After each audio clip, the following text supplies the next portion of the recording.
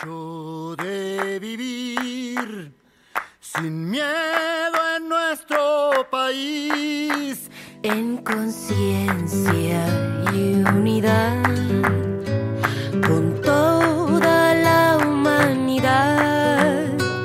Ningún cañón borrará el surco de la hermandad, el derecho de vivir en paz, con respeto y libertad. Un nuevo pacto social, dignidad y educación, que no haya desigualdad.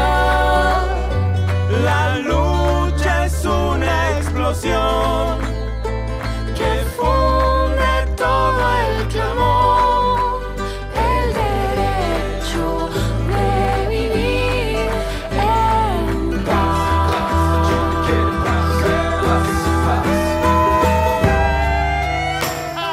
Con respeto y libertad y un nuevo pacto social, que no haya desigualdad.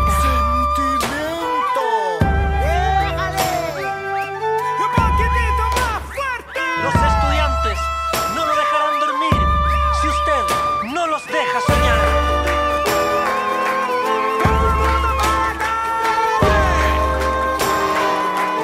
¡Vamos, vamos! ¡Este es el cambio! ¡Viva Chile, mierda!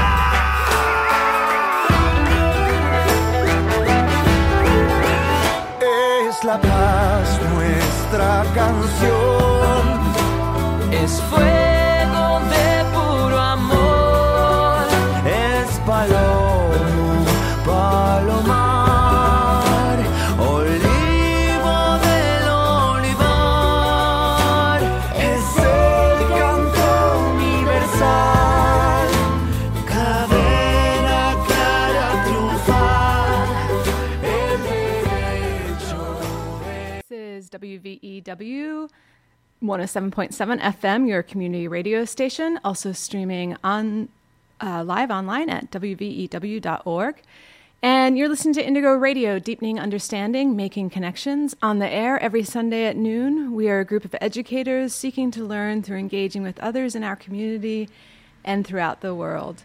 You can also find us on Facebook at Indigo Radio and on Instagram. The views and opinions expressed on this program are those of the host and guests, not the radio station. And you were just listening to Victor Jara's resistance song El Derecho de Vivir en Paz by Chilean artist. This is Anna Milani, and today we are talking about the situation in Bolivia and resistance to and the relationship to U.S. imperialism. Just this past week, our host, Becca Polk, interviewed Professor Kevin Young, and Kevin is a UMass Amherst professor. His main research and teaching interests are in modern Latin America. His 2017 book, Blood of the Earth, Resource Nationalism, Revolution, and Empire in Bolivia, traces the history of Bolivian struggles over mineral and hydrocarbon resources. So we are going to go to Kevin and Becca's interview, and we'll play this first part. Thank you so much for joining us on Indigo Radio today. Good to be with you. So can you start by describing for us what's happening in Bolivia and the forces that are involved in this coup, both in the streets and behind the scenes? Mm-hmm. Sure. So on November 10th, the elected president, Evo Morales, was ousted in a coup after the top commander of the Bolivian military intervened and suggested, in big quotes, that he resign. So the military intervened in politics, and that led to the removal of the constitutionally elected president. So it fits the standard definition of a coup. There shouldn't be any doubt about that. Now, in the preceding days, the Bolivian police had mutinied, said that they're not going to enforce order on the streets. The military had also said that it wouldn't participate in enforcing the law. And then on Sunday, November 10th, that's when the top commander of the military made this public announcement that Evo should resign. So then Evo and the vice president flew first to central Bolivia and then into exile in Mexico. The top legislators from the ruling party, the MAS, the presidents of the Senate and the Chamber of Deputies in Bolivia, they both resigned as well under threat of violence. And a whole slew of other officials from the ruling party simultaneously resigned. And that was in an atmosphere where politicians' homes were being burned, their families were being given death threats. So that's what led to the resignation of all of these MAS legislators and cabinet officials. So the forces who are carrying out the coup and who have been benefiting from the coup is the traditional right wing in Bolivia. And that right wing has a terrifying history of racism and violence against the country's indigenous majority. So the majority of Bolivia is indigenous. It's the most heavily indigenous country in the Americas. But nonetheless, there is a very significant population of lighter-skinned Bolivians who are concentrated especially in the eastern lowlands of the country.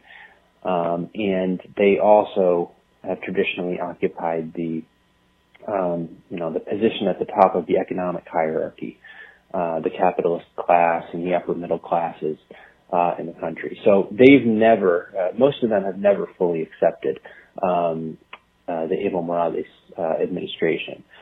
So ever since he was first elected in 2005, they've been dead set against his government. There was some détente, I guess you could say, between the government and some of those right-wing opposition forces,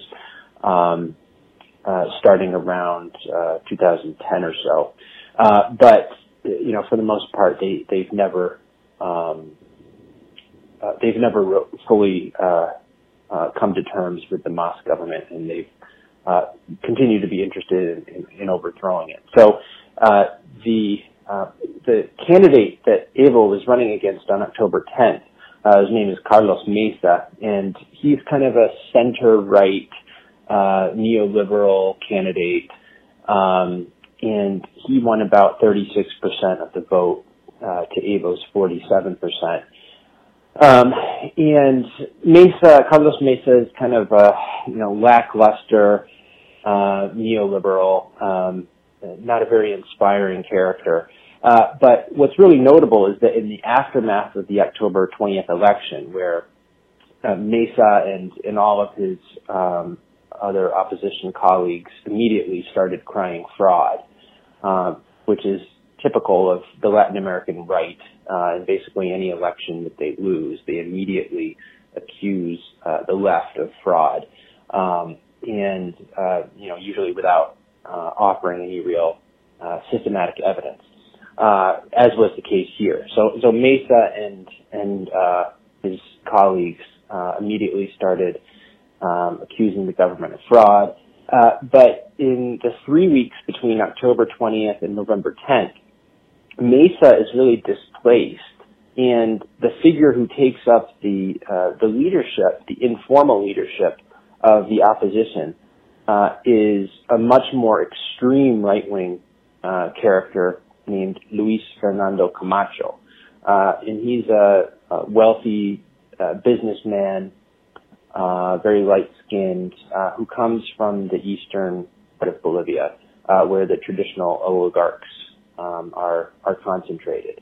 And Camacho has a background in racist paramilitary forces that have violently resisted the advances in indigenous rights and the progressive economic and social policies that the MAS government has overseen in the last 13 years. So there have been several moments at which the far right has mobilized and committed large-scale violence against Bolivia's indigenous people. Most notably, maybe in 2008, when the entire eastern part of the country, eastern and southeastern part of the country, actually tried to secede from Bolivia because they wanted to, they didn't want to be ruled by an indigenous president, for one thing, and they also didn't want to have to share the hydrocarbons wealth that was located in their territory. So those are the forces. Those far right-wing forces are the ones that have been that have come to the fore here, and who are now essentially calling the shots in the national government. The candidate or the Senate leader who took over 2 days after the coup, Janine Áñez, her party received 4% of the vote in the presidential election on October 20th. So not someone with any degree of broad support or popular legitimacy. She was installed in power on November 12th in a very dubious, from a constitutional perspective, process. She was not one of the people who was constitutionally in line to take over should the president resign. There were 4 positions that the president, vice president, and the presidents of the Senate, and then the Chamber of Deputies. So as in the United States, where we have a designated line of succession should the president be removed or die or something, Bolivia has a similar process in their constitution. And Áñez, who actually ended up taking over, was not even in that line of succession. The only reason she was able to impose herself was that the head of the Chamber of Deputies in the Senate also resigned, along with the vice president and the president. So, if that hadn't happened, if those resignations hadn't happened, the far right would never have been able to take over the reins of the government. So that's another reason why this is a coup. It's not just the renunciation, it's not just the resignation of Evo Morales. It's the transfer of power from the MAS party to opposition parties, in this case an extreme sector of opposition, which has very little popular support. And they've immediately started making major changes in national policy. So they deployed military violence against protesters. At least 23 people have been killed since October 20th. Since Áñez took power, she has essentially legalized state terrorism. On November 14th, she issued a secret decree, number 4078, granting military personnel total immunity for violence committed in the discharge of their duties. The very next day, the military killed 9 pro-Evo demonstrators outside of the central city of Cochabamba.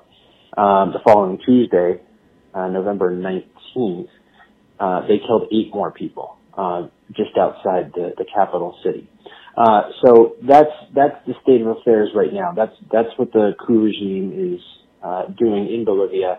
It's also instituted major changes in Bolivia's foreign policy, even though Áñez really has no mandate at all to do that. So she has expelled Cuban medical professionals from the country. She's recognized the coup regime in Venezuela, the Guaido regime. So all of the signs point to this being a very coherent right-wing coup project. And it's very frightening. And the primary victims, of course, are working class and peasant indigenous Bolivians.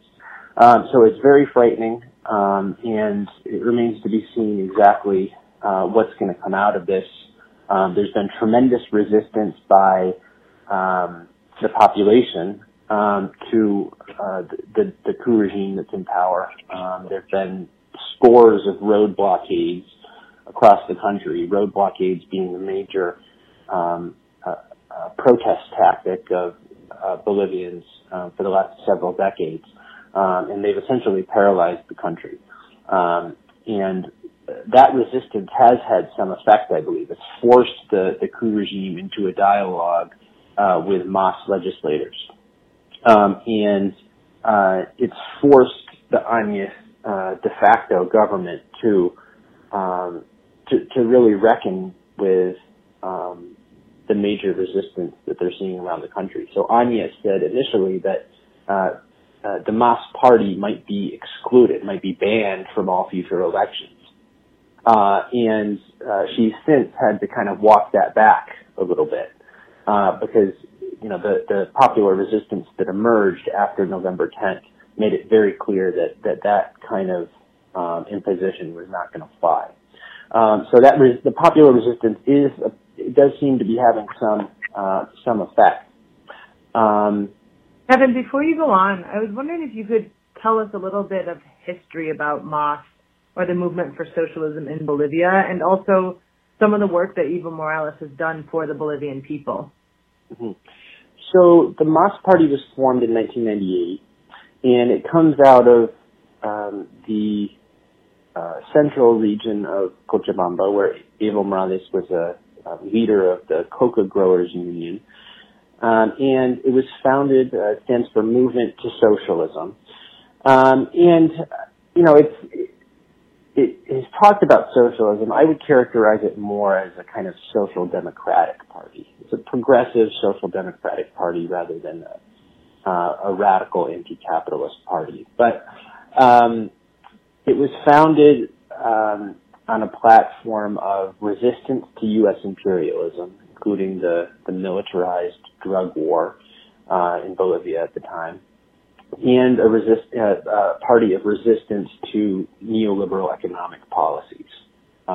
Bolivia experienced some of the most radical neoliberal reforms in all of Latin America in the 1980s and 1990s. The state sector was drastically downsized, budget austerity, privatizations of the state-owned enterprises and of utilities and public services. And those things had really detrimental impacts on most of the population. So the MAS represented a political party that offered an anti-neoliberal platform. So that's the where the MAS came from, and it was immediately opposed by the United States, as you might expect. In 2002, we know from some of the U.S. government documents that have been leaked and later confirmed by WikiLeaks. In 2002, there's a U.S. Embassy memo that we have called the Political Party Reform Project. And I'll read one of the key quotes. It says that this project will, quote, serve as a counterweight to the radical MAS or its successors. So from the very beginning, even before Evo Morales took power, the U.S. Embassy had identified the MAS as a threat. It was a threat because it was promoting social democratic policies that would help the indigenous and working class majority in Bolivia, and it was opposed to U.S. interventionism in Bolivia and in Latin America. So already the United States in 2002 was articulating a policy of trying to divide Bolivia's popular movements and cultivate these so-called moderate forces that would be aligned with the United States and basically aligned with the neoliberal economic project that the United States has continually favored since the 1970s and 80s in Latin America. So the MAS party, when it took power in 2006, Evo was inaugurated. One of the first things he did was to dramatically increase the taxation rates on natural gas companies. Natural gas being the leading export of Bolivia, and one of the many sectors that had been privatized in the 1990s.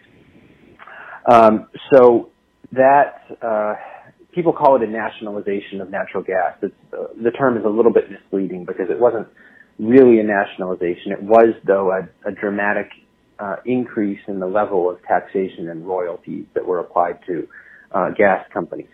And the importance of that was that brought a huge amount of new revenue into the state, and much of that revenue was then channeled into things like public infrastructure, in the healthcare sector, the transportation sector, the education sector. It was channeled into other sorts of social spending, subsidies for low-income families, school children, elderly people, pregnant mothers, those kinds of things. So that social spending that was enabled by the increase in taxes on gas companies has produced some pretty remarkable results since 2006. The Mas Party presided over a 42% reduction in poverty. The rate of extreme poverty was reduced by 60%. So those are major economic and social gains that not even the opposition, not even Carlos Mesa in the October 20th election, he didn't even contest that because he didn't think he could. So it was interesting that his platform didn't actually attack Evo very much on the economics and the social gains of the last 13 years. Now, all of that being said, there is nonetheless some serious dissension within the Mas Party and within the popular support base of the government. There are criticisms from the left of Evo's administration. There are criticisms that it wasn't aggressive enough in trying to redistribute the country's wealth. There are criticisms that it has maintained or perhaps even deepened the extractivist agenda, relying on extraction of natural gas and petroleum, minerals as well, and also favoring the development of large-scale agribusiness in the eastern lowlands of the country. The soy industry is very big in eastern Bolivia. So there are environmental criticisms of Evo's administration. There are criticisms that it has been actually too conservative rather than too radical. And there are also criticisms of the internal structure of the Mas Party. Many people who basically agree with Evo's policies, nonetheless were upset that Evo had put himself forward for a fourth term in office. So there's a degree of discontent among the Mas's own base with the lack of new leadership. A lot of people feel like the Mas hasn't done enough to open the door to young leaders. So there is that dissension within Bolivian progressive circles. So it's important, I think, to recognize that not all of the opposition to the government is coming from the right, and not all of the criticism of Evo Morales is of the same type. Not all of it is racist or reactionary and neoliberal. So there's complexity in this situation, but even the people who criticize Evo Morales from a progressive standpoint, a standpoint of indigenous rights and environmental sustainability, or a socialist standpoint, those people, most of them, have nonetheless mobilized in resistance to this right-wing coup, because they recognize it as a right-wing coup that is being backed by the United States, and it's directly endangering the lives and the well-being of the majority in Bolivia. And we've seen that in the last 2 weeks very clearly with this mass violence that the regime is committing with the help of the military and the police against protesters that are mostly nonviolent. So, the nature of the coup regime has become very apparent now, and I think that has helped to galvanize the resistance to the agenda of the right. So, this is a complex situation. It's not black and white, but the complexities of the situation shouldn't blind us to the fact that this is a coup. It's a coup that is fully aligned with U.S. imperialism. And its aims are very clear: to restore the traditional power of the Bolivian oligarchy, to roll back the gains in terms of indigenous rights, in terms of poverty redistribution and redistribution of wealth.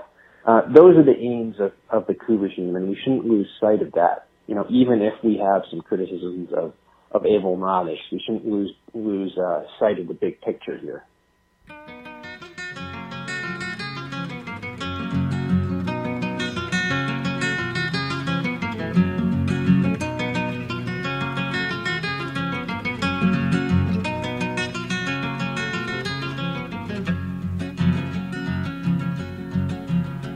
Mientras saltan las ovejas en las rejas del redil, dulcemente silba el viento su lamento pastoril. Dulcemente silba el viento su lamento pastoril. Y en el huerto murmurante va el fragante manantial, arrastrando suavemente su corriente musical. Arrastrando suavemente su corriente musical.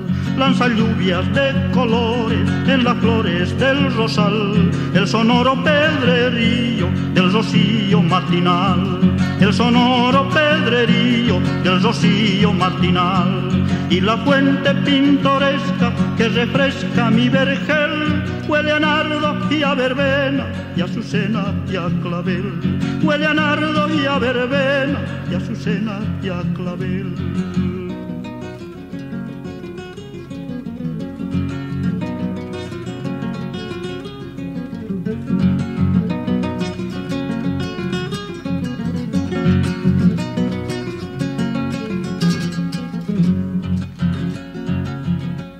Mientras saltan las ovejas en las rejas del redil, dulcemente sirve el viento su lamento pastoril. Dulcemente sirve el viento su lamento pastoril. Y en el huerto murmurante va el fragante manantial, arrastrando suavemente su corriente musical. Arrastrando suavemente su corriente musical. Lanza lluvias de colores en las flores del rosal, el sonoro pedrerío del rocío matinal. El sonoro pedrerío del rocío matinal. Welcome back. You're listening to Indigo Radio on WVEW, and that song was Instantánea by Nilo Zuruco, and he was a Bolivian songwriter in the 70s that wrote a lot of protest songs, and a lot of his songs are actually banned in Bolivia during the 1970s. If you're just joining us, you are listening to a show on the situation in Bolivia, and we had a chance to interview Kevin Young, and Becca Polk, our other host, interviewed him this week on the current situation in Bolivia, giving us some historical context and the relationship to the United States. So we're going to go to the second part of the interview. It's so interesting to me that, like you said, some of these progressive movements in Latin America that maybe aren't even progressive enough in terms of really changing the structure of how capitalism operates, and yet the oligarchs react to even just the fact of a government taking care of poor people and see that as a crime. And we've seen this over and over again, from Allende in the 70s to Zelaya in 2009, that people trying to make small movements against the oligarchs will end up with U.S. imperialism also knocking at their door. And so I'm wondering if you can contextualize a little bit more some of the people's struggles throughout the Americas against these neoliberal policies, and also the increased militarization throughout the Americas, and how this connects back to Bolivia. Sure. So I think that you're really making an excellent point there, that even the most modest reforms, the most modest progressive reforms, are always perceived by the traditional elite as an all-out war. So even if they appear to be accepting those reforms at the time, they'll often take any chance they get to roll back the tide and go back on the offensive, and that's what we're seeing in Bolivia. Whereas like I said, there had been this kind of rapprochement between some of the economic elite and Evo's administration. But when given the chance to regain full power, they've taken it. Now, in terms of the regional context, it is important to see this coup in Bolivia in terms of the larger regional context. Starting in 1998, the same year that the MAS party was founded, we see the beginning of a wave of so-called pink tide governments in Latin America, starting in 1998 with Hugo Chávez's first election in Venezuela, later Lula, his election in Brazil, 2002, and then later countries like Bolivia, Ecuador, Argentina, and a host of others, which were diverse. Of course, they didn't all pursue the same policies, but they were all basically united by a platform that rejected neoliberal economics and rejected U.S. interventionism in the region. So those governments very substantially reduced poverty in the region. They presided over a lot of very notable reforms that improved the quality of life for people in their countries. They also put in place meaningful checks on the power of the United States in the hemisphere. There were important moves made toward the formation of new regional coalitions and organizations that would not be subject to U.S. domination. So part of what they were reacting against was the U.S.'s traditional domination of organizations like the OAS, the Organization of American States, which was founded after World War II, and had long functioned as basically a vehicle for U.S. interests under the guise of this multilateral organization. So in the early 2000s, this is what we see, social and economic policies that to some extent challenged neoliberalism. They reduced poverty, they reduced inequality, and they also limited U.S. domination in the region. But by the second decade of this century, that pink tide of progressive governments started to be rolled back. So in 2009, the military coup in Honduras, which was backed by the United States, that's one of the first examples. So you mentioned that, Becca. The coup that overthrew Manuel Zelaya, this very moderate, reform-oriented president in Honduras in 2009, installed a new right-wing government. From then on, we see that same basic scenario play out in a number of different places.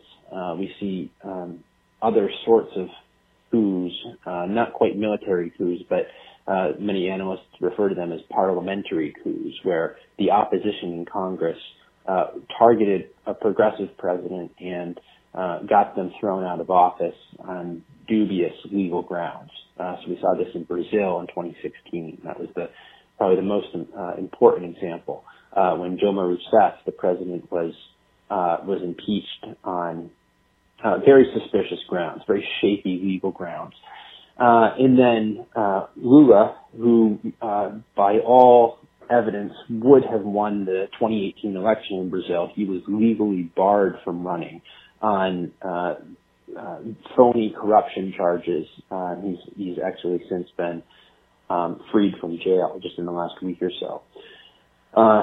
So all of these dirty tricks of the right have enabled right-wing forces in the United States to roll back many of the progressive advances that had been made in the first decade of the century. So the regional context today is very different than it was 10 years ago. We have right-wing governments, or center-right at least, governments ruling the majority of the continent now. And some of those governments are completely illegitimate. Take Bolsonaro in Brazil, for instance. Illegitimate for some of the reasons I mentioned.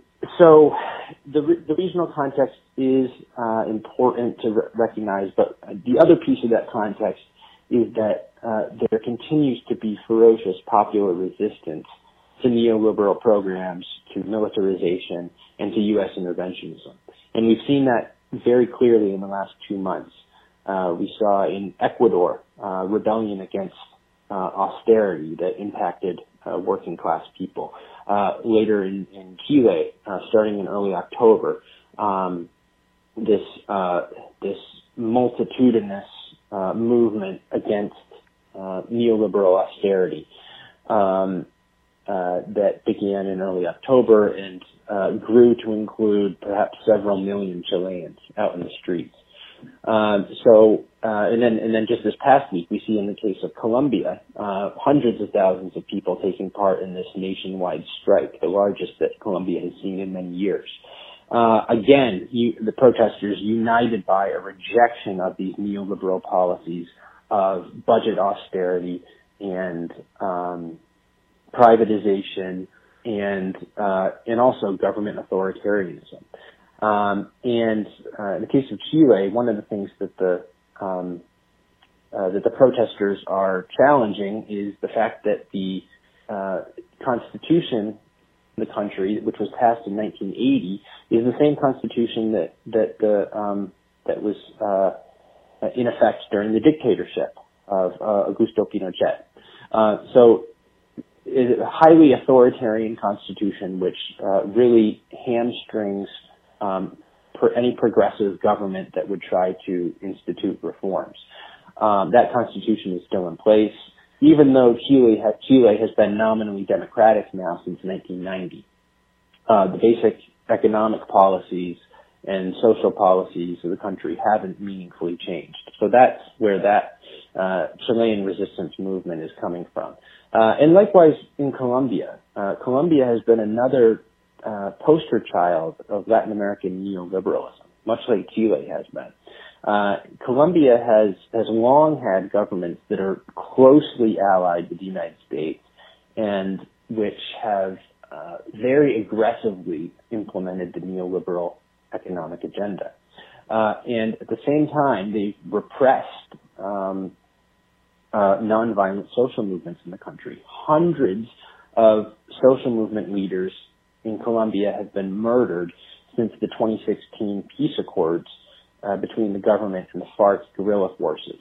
So in just the last 3 years, hundreds of Colombian social movement activists have been murdered, usually with total impunity. And usually the murders are carried out by right-wing paramilitary forces, the same kinds of forces that are now rearing their ugly head in Bolivia and threatening Bolivia's indigenous people and workers with violence. So, there, at a certain level, the rollback of the Latin American pink tide is certainly a victory for neoliberalism, the right, and U.S. interventionism.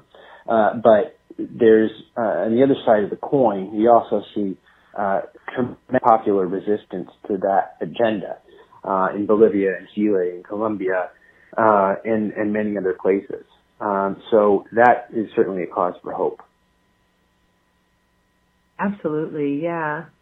I don't want to roll back from the hope, but I just wanted to bring in a little bit about how the School of Americas, or what's now dubbed as WINSEC, is kind of popping up in the headlines again as 6 graduates played a role in the coup in Bolivia. And I was wondering if you could talk a little bit about the military funding and training that's happening for these right-wing paramilitaries, but even the governments and police of these countries. Mm-hmm.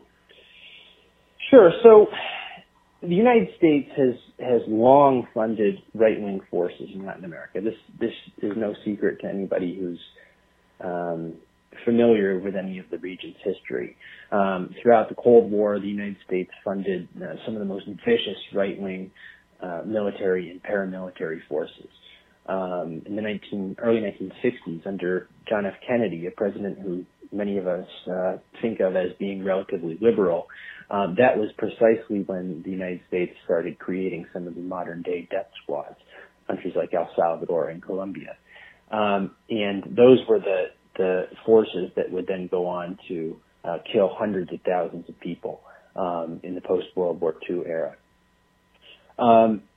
So that same kind of strategy does persist today. Washington continues to fund military and police forces under the guise of security or fighting the war on drugs and so on. The level of U.S. military aid in absolute terms isn't as high as it was during the Cold War, but the basic strategic objectives remain the same. The United States has always been concerned with developing a base of support among Latin American militaries and police, because it's always recognized that the military in particular plays a decisive role as arbiter. So going back to the early post-World War II period, you can see a lot of U.S. government documents that talk about this, the need to cultivate pro-U.S. attitudes among Latin American militaries. So tremendous resources were invested in that endeavor.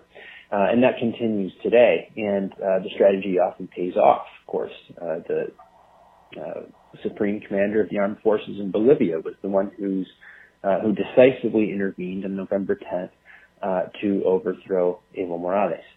So that strategy is paying off, and you mentioned the training. The training has long been a very important part of this relationship. The United States, after World War II, began bringing Latin American military personnel to the School of the Americas, as it was then called. First, it was located in Panama, and then it was relocated to Fort Benning, Georgia. In the early 2000s, they renamed it as the Western Hemispheric Institute for Security, WINSEC. So because the School of the Americas label had gotten a bad rap. That basic strategy of trying to cultivate pro-U.S. military personnel persists today, and it continues to have an impact. In Bolivia, we don't know precisely what role the United States played in the coup. That information will probably emerge later. But what we do know is that the United States has been very supportive of the coup. It immediately recognized the new regime. And we also know that much of the U.S. funding does not go directly to militaries. So there's another part of U.S. funding which is dedicated to subverting, in the case of Bolivia, subverting the power and the influence of left-wing forces. So going back to the document from 2002 from the U.S. Embassy in Bolivia that I mentioned at the outset, the embassy staff talks very explicitly about the need to fund these civilian groupings, which could constitute a counterweight to the MAS party. So much of this U.S. aid that goes to opposition forces in places like Bolivia isn't actually military aid. At least it's not classified that way. It's often classified under other labels, like democracy promotion. That's a favorite phrase of the United States going back to the 1980s.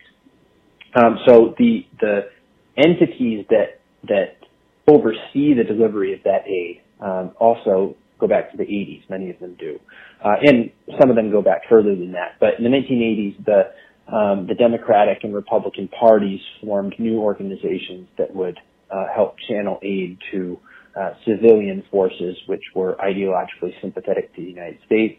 So that's where we get the International Republican Institute, for instance, which is basically an appendage of the Republican Party, but it channels funds to ideologically sympathetic civilian forces abroad. The Democratic Party has its own similar agency. The National Endowment for Democracy, another entity which is very important in channeling aid to conservative opposition forces in country after country, including in Bolivia. So since the early 2000s, tens of millions of dollars have gone to these right-wing civilian groups throughout Latin America, including in Bolivia. So the U.S. alliance is not just with the military and police forces; it's also with groups like the Cruceño Youth Union, which is Luis Fernando Camacho's organization in Santa Cruz in Bolivia.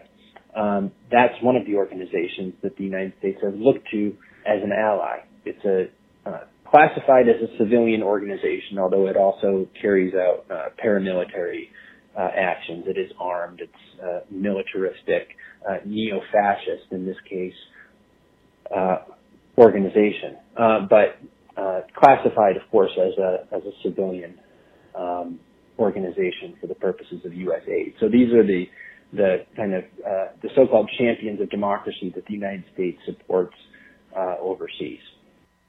That's Kevin Young, UMass Amherst professor of history that you were just listening to. And this is Indigo Radio. If you're just tuning in, we're discussing Bolivia today. And we're just going to go to a quick song break, and we'll be back to play the rest. This is a Bolivian group called Atajo, and their song is Nunca Más.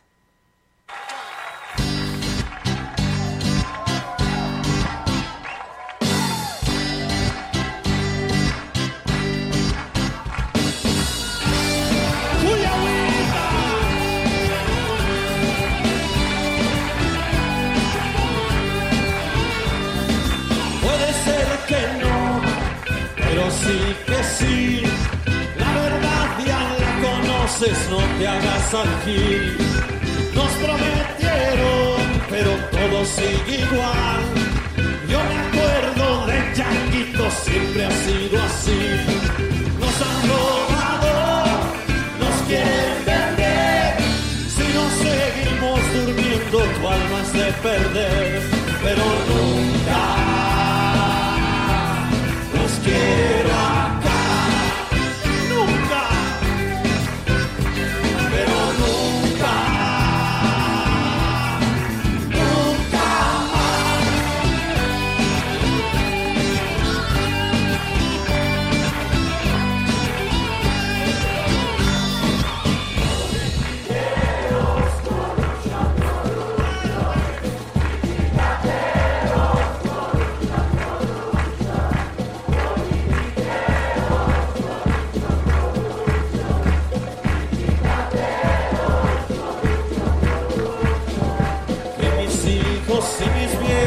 Puedan disfrutar de un plato de comida y hagan la siesta.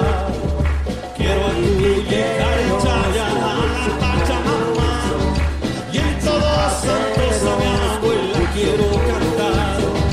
Que las delicias se apaguen, no dejan pensar y que vuelva el todo el cheque la concuña. Nos han robado, nos quieren tu alma es de perder, pero nunca los quiero acá, nunca, pero nunca. That is Atajo with Nunca Más, and you're listening to Indigo Radio every Sunday at noon on Brattleboro WVEW 107.7, your local community radio station. This is Anna, and you've been listening to an interview that Becca Polk conducted with UMass professor Kevin Young, who has done a lot of research and teaching around the history and issues in Latin America, and he is talking about Bolivia. We are going to go to the remaining part of that interview. So bringing it back a little bit to resistance, and talking about the School of Americas, the movement to shut down the School of America's Watch just had their 30th anniversary at Fort Benning, where they were both demanding like an end to the coup in Bolivia, but also talking about the history of all the people who have been massacred and killed throughout the Americas, but also bringing forth the resistance. And this movement actually was what introduced me to Latin America history and social movements. And so I'm wondering if you can talk about other examples of solidarity that are happening right now with Bolivia in particular, with the MAS movement, but also just in general organizing work and how you see it connected to what's happening here in the United States. Mm-hmm.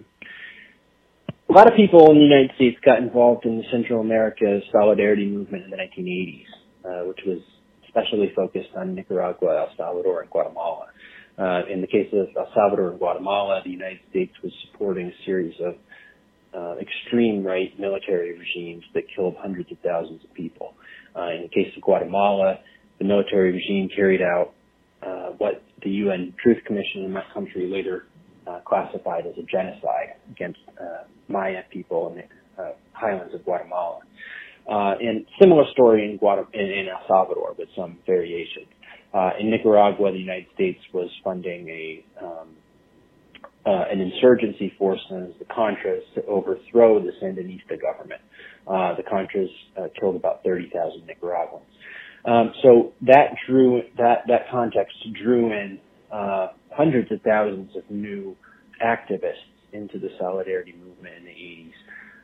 And, I'm not old enough to directly remember that movement, but it's been very inspiring to me to learn more about that movement, to speak with people who are involved with it. And many of those people are still active today. Some of the people here in Western Massachusetts who have been involved with doing Venezuela solidarity work and who have, in the last several weeks, mobilized to denounce the coup in Bolivia. Many of those people come out of that Central America solidarity movement of the 1980s. So they've been around a long time, and they have a lot of experience in resisting their government's policies in Latin America. So, I could say a little bit about what we're doing here in Western Massachusetts. For the last year, since the coup attempt, really, in Venezuela, there's been a coalition of us who have been trying to educate people in the area about the coup and about U.S. support for it and about the impacts of U.S. sanctions on Venezuela, which are extremely serious. 40,000 people killed due to sanctions in 2017 and 2018 alone. That's according to a report earlier this year by the Center for Economic and Policy Research. And in the course of 2019, it's safe to assume that the sanctions have killed probably tens of thousands more.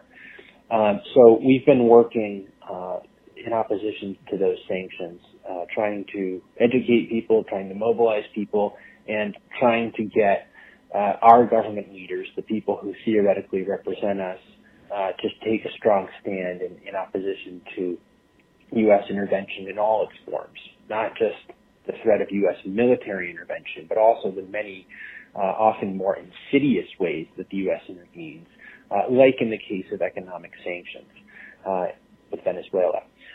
In the case of Bolivia, in the last several weeks, we've been meeting with some of our legislators and their staffs and trying to figure out ways to pressure them into denouncing the coup, denouncing the repression of the coup regime. So, this current effort to oppose U.S. policy does have its roots in the earlier solidarity movements, and it's important to study those movements and take inspiration from them and learn the appropriate lessons from the work that they did. Wonderful. Well, thank you so much, Kevin, and we'll link to your film about Venezuela on our Facebook page as well. Okay. So we appreciate anything. Final words you have for our listeners? I would say that those of us in the United States have a real moral responsibility here to oppose what our government is doing in places like Venezuela and Bolivia. And opposing U.S. interventionism and denouncing the impacts of that intervention, that should really be our primary focus when it comes to these countries. And, you know, the fact that the situation is complex, that it's messy, that there are some legitimate criticisms of, say, the Maduro government in Venezuela or the Morales government in Bolivia, shouldn't cloud our judgment. Our task still remains the same. Our task as people who reside in the United States, particularly if we're U.S. citizens, our task is to try to influence the behavior of our government so that people in Venezuela or Bolivia or elsewhere can have the debates that they need to have among themselves about what needs to happen for their own countries. So, you know, I think that we can, we can do our best to understand the complexity of these situations, and we don't need to see the situations in black and white terms of good versus evil. We can have a nuanced and complex analysis, but we shouldn't lose sight of the fundamental. And the fundamental, in our case, is the destructive impact that our government's policies are having in these places, and that should be our primary concern. All right, that was Kevin Young, UMass Amherst professor, talking with Becca Polk about Bolivia, U.S. imperialism, what's happening today, and giving us some historical overview. So we want to give a big thank you to Kevin for spending time with Indigo Radio. And speaking of imperialism and military interventions, we should also reflect and think about this upcoming week in which many of us in this country celebrate Thanksgiving, and thinking about the historical legacy of colonialism and genocide of Native people. And with that, I just want to make sure people know about the Day of Mourning that happens every year in Plymouth. And this year actually is the 50th anniversary of the National Day of Mourning. Since 1970, Native Americans have been gathering at Coles Hill in Plymouth. And it's a great place to be on that day. A lot of good speeches. There's a march, and there's a big community meal. Also, for those that are in town, there is a community meal at St. Michael's Church that is free and open to the public, which I think is also, I believe it's the 45th anniversary of that in Brattleboro. And a couple of us went last year, and it's also a good place to be on that day. So again, we want to thank Kevin, and you've been listening to Indigo Radio. We will be back next week, and we're going to go out with a song again by Nilo Zoruco. And again, he was a Bolivian songwriter, wrote a lot of protest songs back in the 70s that were banned in Bolivia. So we're going to go out with him, and thanks for listening. We'll put the recording up later today.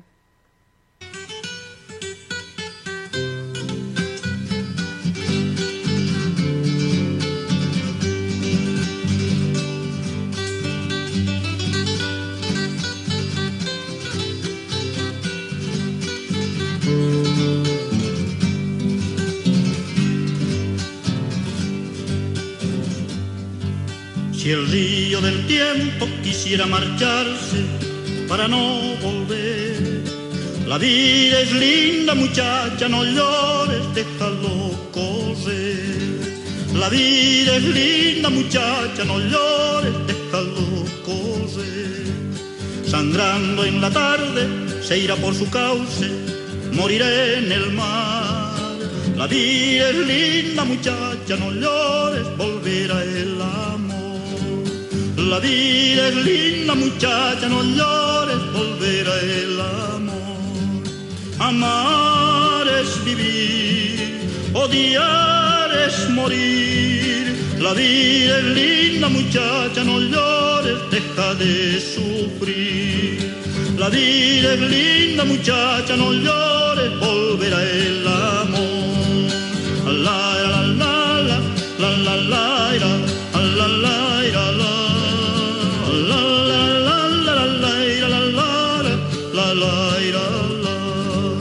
La vida es linda, muchacha, no llores, volverá el